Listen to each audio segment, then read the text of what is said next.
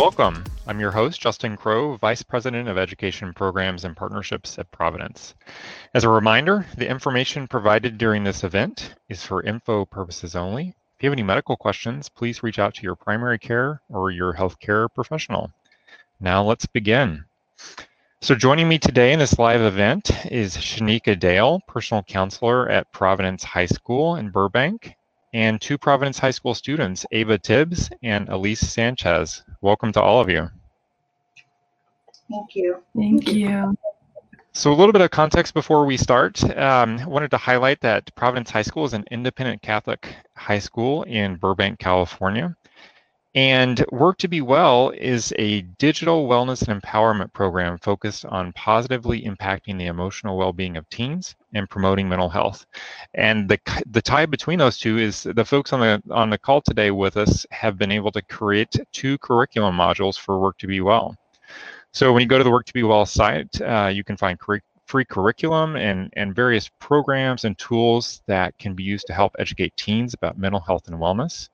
And our goal really overall for Work to Be Well is to bridge the conversation around some of these difficult topics and to partner with experts to provide access to credible resources, including crisis lines, clinical experts, and other educational resources. So with that, why don't we go ahead and get started?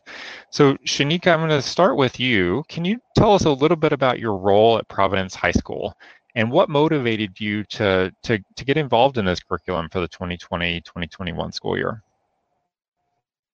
Yes, I'm the personal counselor for Providence High School, and I provide personal, social, and emotional support to students, and I also support families.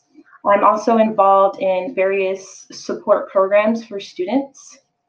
I would say before the pandemic, before we went bold online, we were aware of what our students needed, what our families needed, and we were still learning through that process. And during the pandemic, we were able to, I would say, gain knowledge of a deeper level of the needs of our students and families.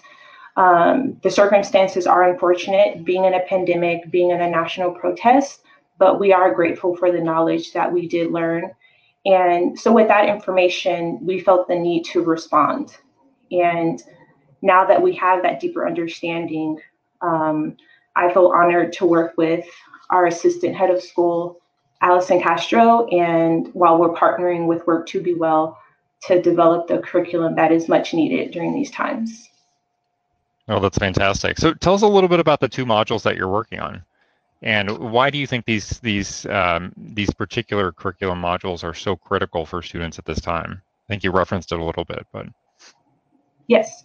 So the first module I'll talk about is structural racism and intergenerational trauma. This module focuses on educating students on what structural racism is, how intergenerational trauma is related to that, and it will allow students to explore their own racial identity, especially given what's happening in our society right now.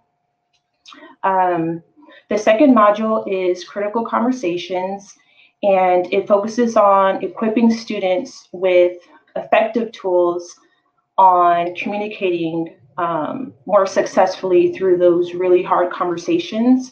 And we like to call them, having a heart-to-heart. So our goal is to provide those tools so that they can have successful heart-to-heart conversations with their peers, their parents, families, and other people. I would say the curriculum is vital right now.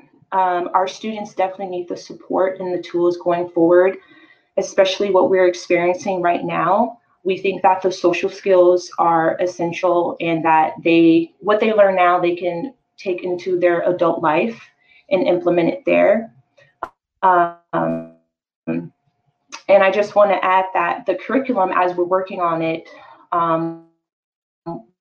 with Work to Be Well, it will be available for free. Shanika, you're cutting out a little bit. This is one of the challenges in the pandemic with bandwidth. but I think maybe you were saying it'll be available in October. Is that correct, on the Work to Be Well site? Yes, we're working on it the next couple of months, and it will be available for free for students and schools on the Work to Be Well website. Well, that's great. I mean, it seems like really timely topics. So what information and skills do we want students to walk away with? What's the anticipated impact from your perspective?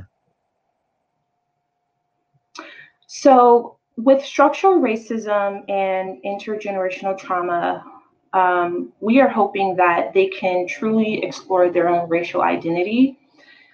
This will allow them to learn, become more aware of the conscious and unconscious systems that are in place that reinforce injustice, that reinforce racism for racial groups.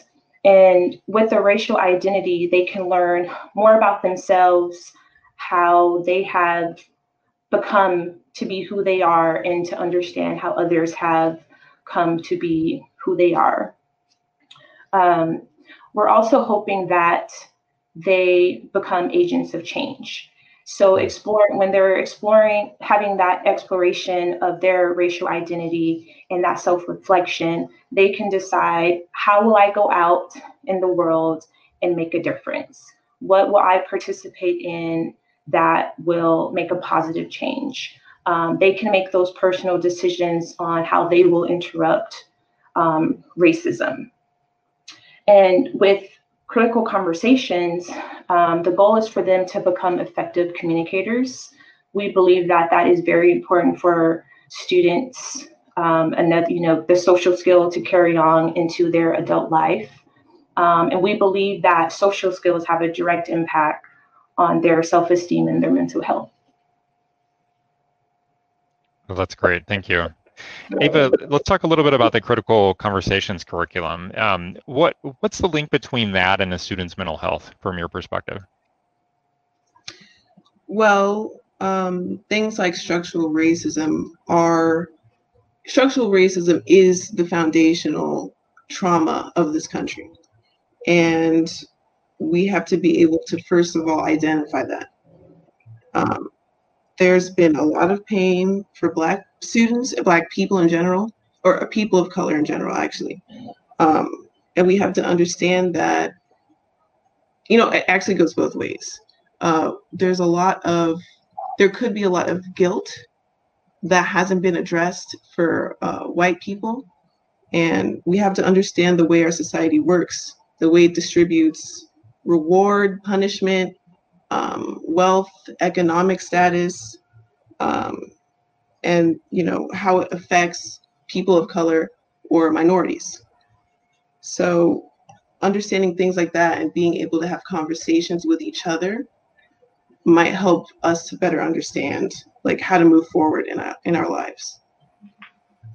Yeah, that makes a lot of sense. I mean, it feels like this is a topic that can be difficult to talk about as well, for a variety of reasons, and so having some tools around how to have a critical conversation could be really important for folks as well. Right. And as a student of color, it makes you feel unimportant or almost like you're nothing when you spend your whole school life learning about or glorifying even people like Christopher Columbus and ignoring injustices that people of color have to face their whole lives. Well, thank you. Elise, what's your perspective on the Critical Conversations curriculum? I would say that when having critical conversations, for a lot of students and just for people in general, it's hard to figure out how to start those critical conversations. And I think that with the tools that this curriculum will provide our community, it'll be easier for people to start having these conversations with their peers and their families, so that once they have knowledge about these subjects, they'll actually be able to carry out these conversations effectively. That's fantastic. So Elise, I'll start with you this time. This is obviously a time of social justice movements. I think Black Lives Matter is the most predominant right now, but there's also all this uncertainty from COVID-19. It's a challenging time. So how do these curriculum themes connect with your current needs or experiences? Right. Well, as you said, it's been obvious that many social justice movements have been very active in 2020. And I think that it is important for us to bring these topics into our school curriculum so that we as a Providence community can be proactive in this fight for justice. And I think right now, a lot of people are just starting to get educated on the past of racism and on the past of these movements that have lasted for many years. And I think that in relation to COVID-19, I would say that many people need to be educated about COVID-19 too and realize the risk that going out has on them and on people around them. So I think that this curriculum not only educates people about movements like Black Lives Matter and pandemics like COVID-19, but it also allows us to be proactive in executing a curriculum that will be beneficial in the lifetime of students. Oh, thank you. Ava, what's your perspective on that? Right, yeah, and it'll also help students learn how to communicate with one another. So if you don't know too much about the Black Lives Matter movement and you're able to educate yourself on it, or if this curriculum gets put in place, we'll be able to have better conversations with each other and we'll be more compassionate towards one another. And like Elise said, it's really dangerous, COVID-19, and I'm not sure how many people are aware of how life-threatening it is. So if we were to,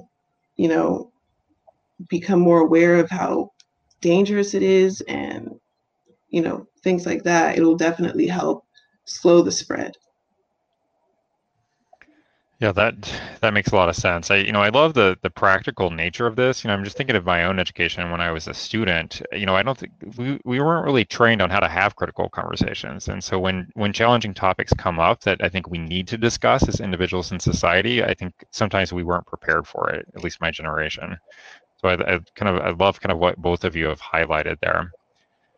Why don't we go to the next one? So Ava, let's start with you on this. So what do you think is the value of discussing structural racism as part of school curriculum? I think you've talked about this a little bit, but maybe you could tie in particular the tie to mental health, and that may be a connection that folks haven't personally made. Well, for me personally, I said this a bit earlier, it definitely, you see historical figures and you don't see a lot of yourself, people of color, sometimes aren't as represented as much. So when you get that kind of an education, it's hard to see how much you have contributed or how much you can contribute. But it's, the more you talk about it, the more you talk about things like structural racism, the more it's easy to understand, or the less uncomfortable you'll get with it when it's brought up or when you experience it in your life. That makes sense. Elise, what's your perspective on that? I would say that a lot of people that have or do suffer from structural racism tend to feel alienated from a group.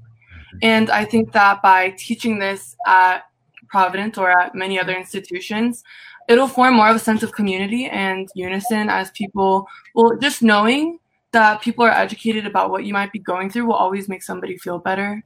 And I think that just knowing that there is some relevance to this thing going on in your life, that other people will take the time to learn about it and be educated on it, I think it'll be very valuable to the mental health of students and people that might be suffering from this racism and intergenerational trauma.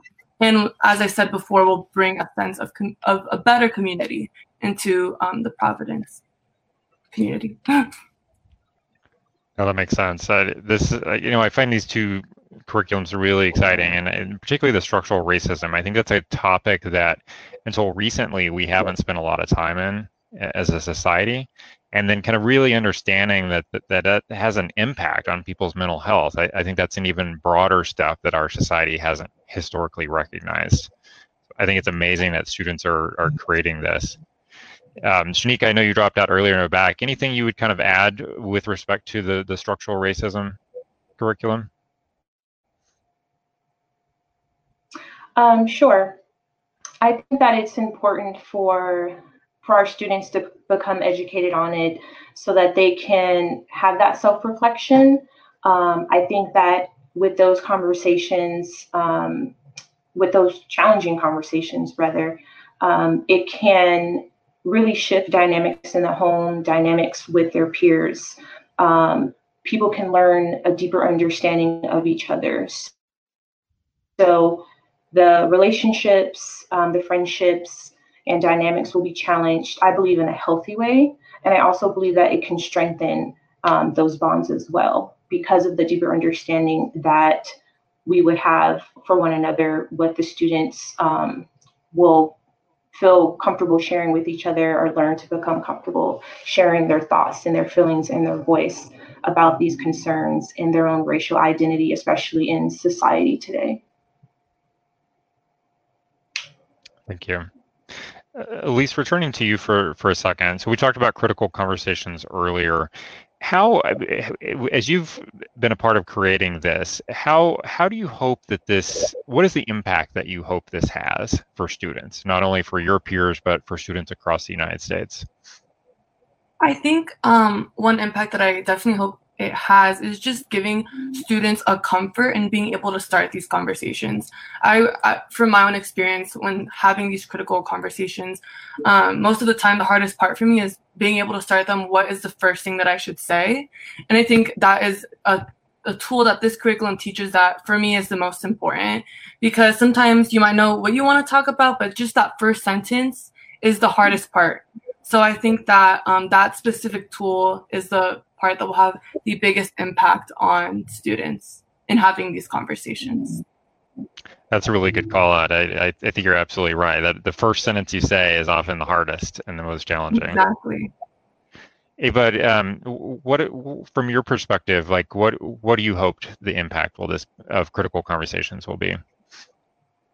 I think once we're able to start having these conversations with each other in school, it'll allow us to have these conversations at home or with other friends that don't go to the same school as us.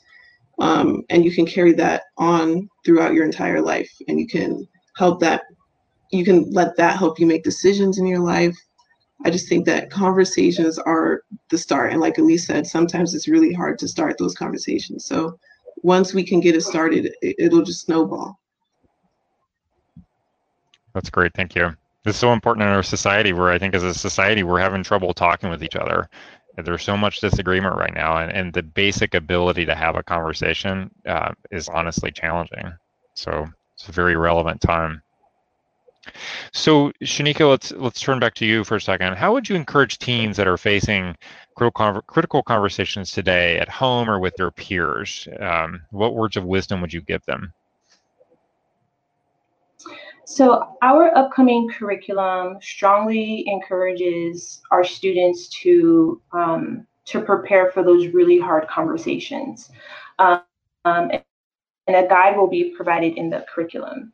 And preparing looks like taking the time to really think about what it is that you need to communicate, what your needs are, what you're hoping the outcome is, thinking about when and where to have this conversation with the person that you need to talk to, what it looks like to go forward after that conversation. You know, that could be setting goals or coming to an agreement.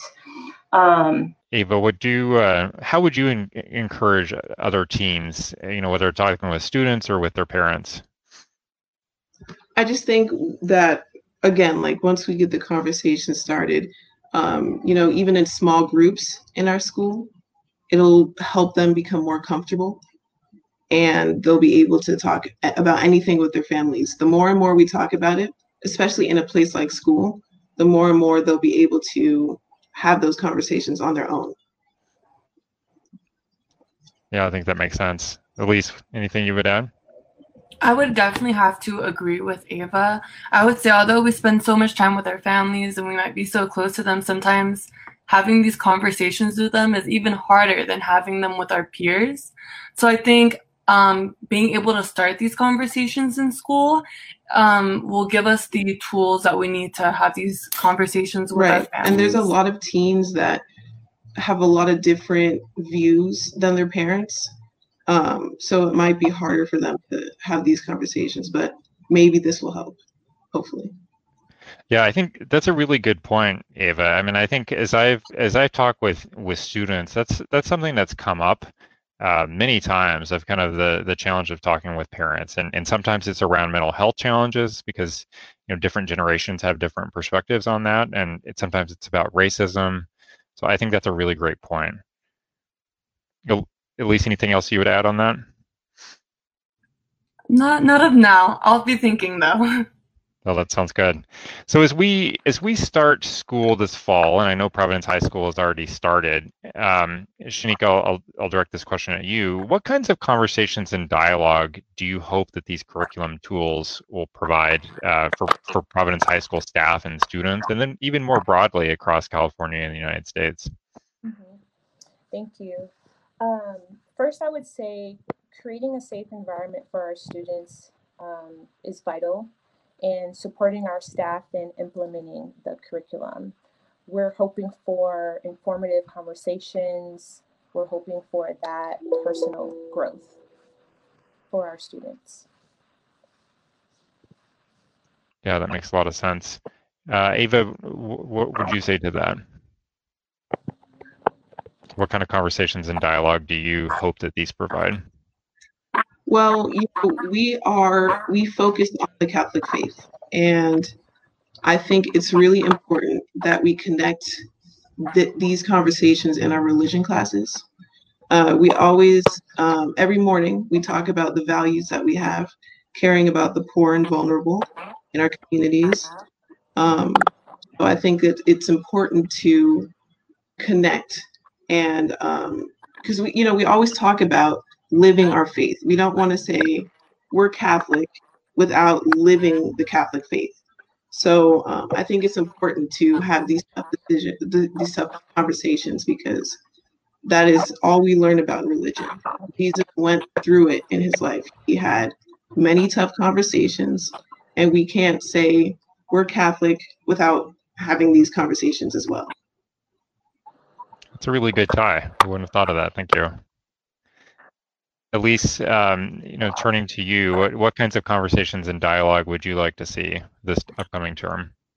Well, as Lucille said before, I think the most important thing is definitely starting off with a safe environment where students feel like they can have these critical conversations, or else no progress will be made in using a curriculum like this.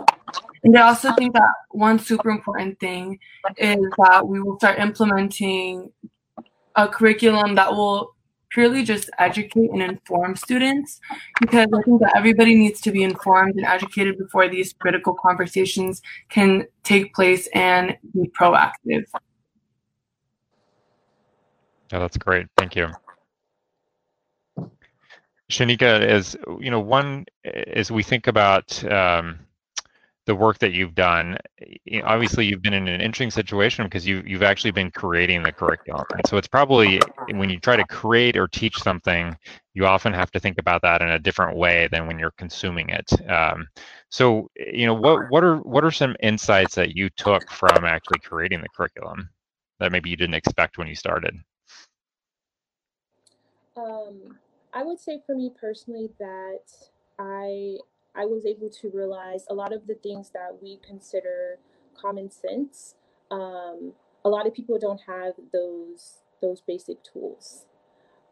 So looking into the curriculum for what does it look like to have a successful conversation, just realizing so many different helpful and productive ideas to help people really ground themselves and go forward in confidence with those really hard conversations. I was pleasantly surprised to see how much information is out there and how many resources are available.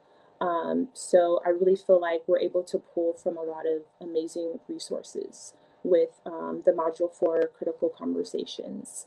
And with structural racism and intergenerational trauma, again, there's so much information out there. And I was able to learn a lot about my own racial identity just reading about the topics and pouring or pulling information from there into the curriculum. That's great. Thank you.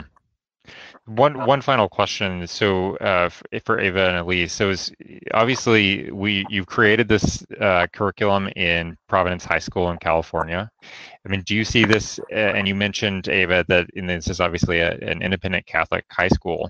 So do you see this as applicable to students across the United States? You know, whether you're in LA or in a rural area or wherever you are.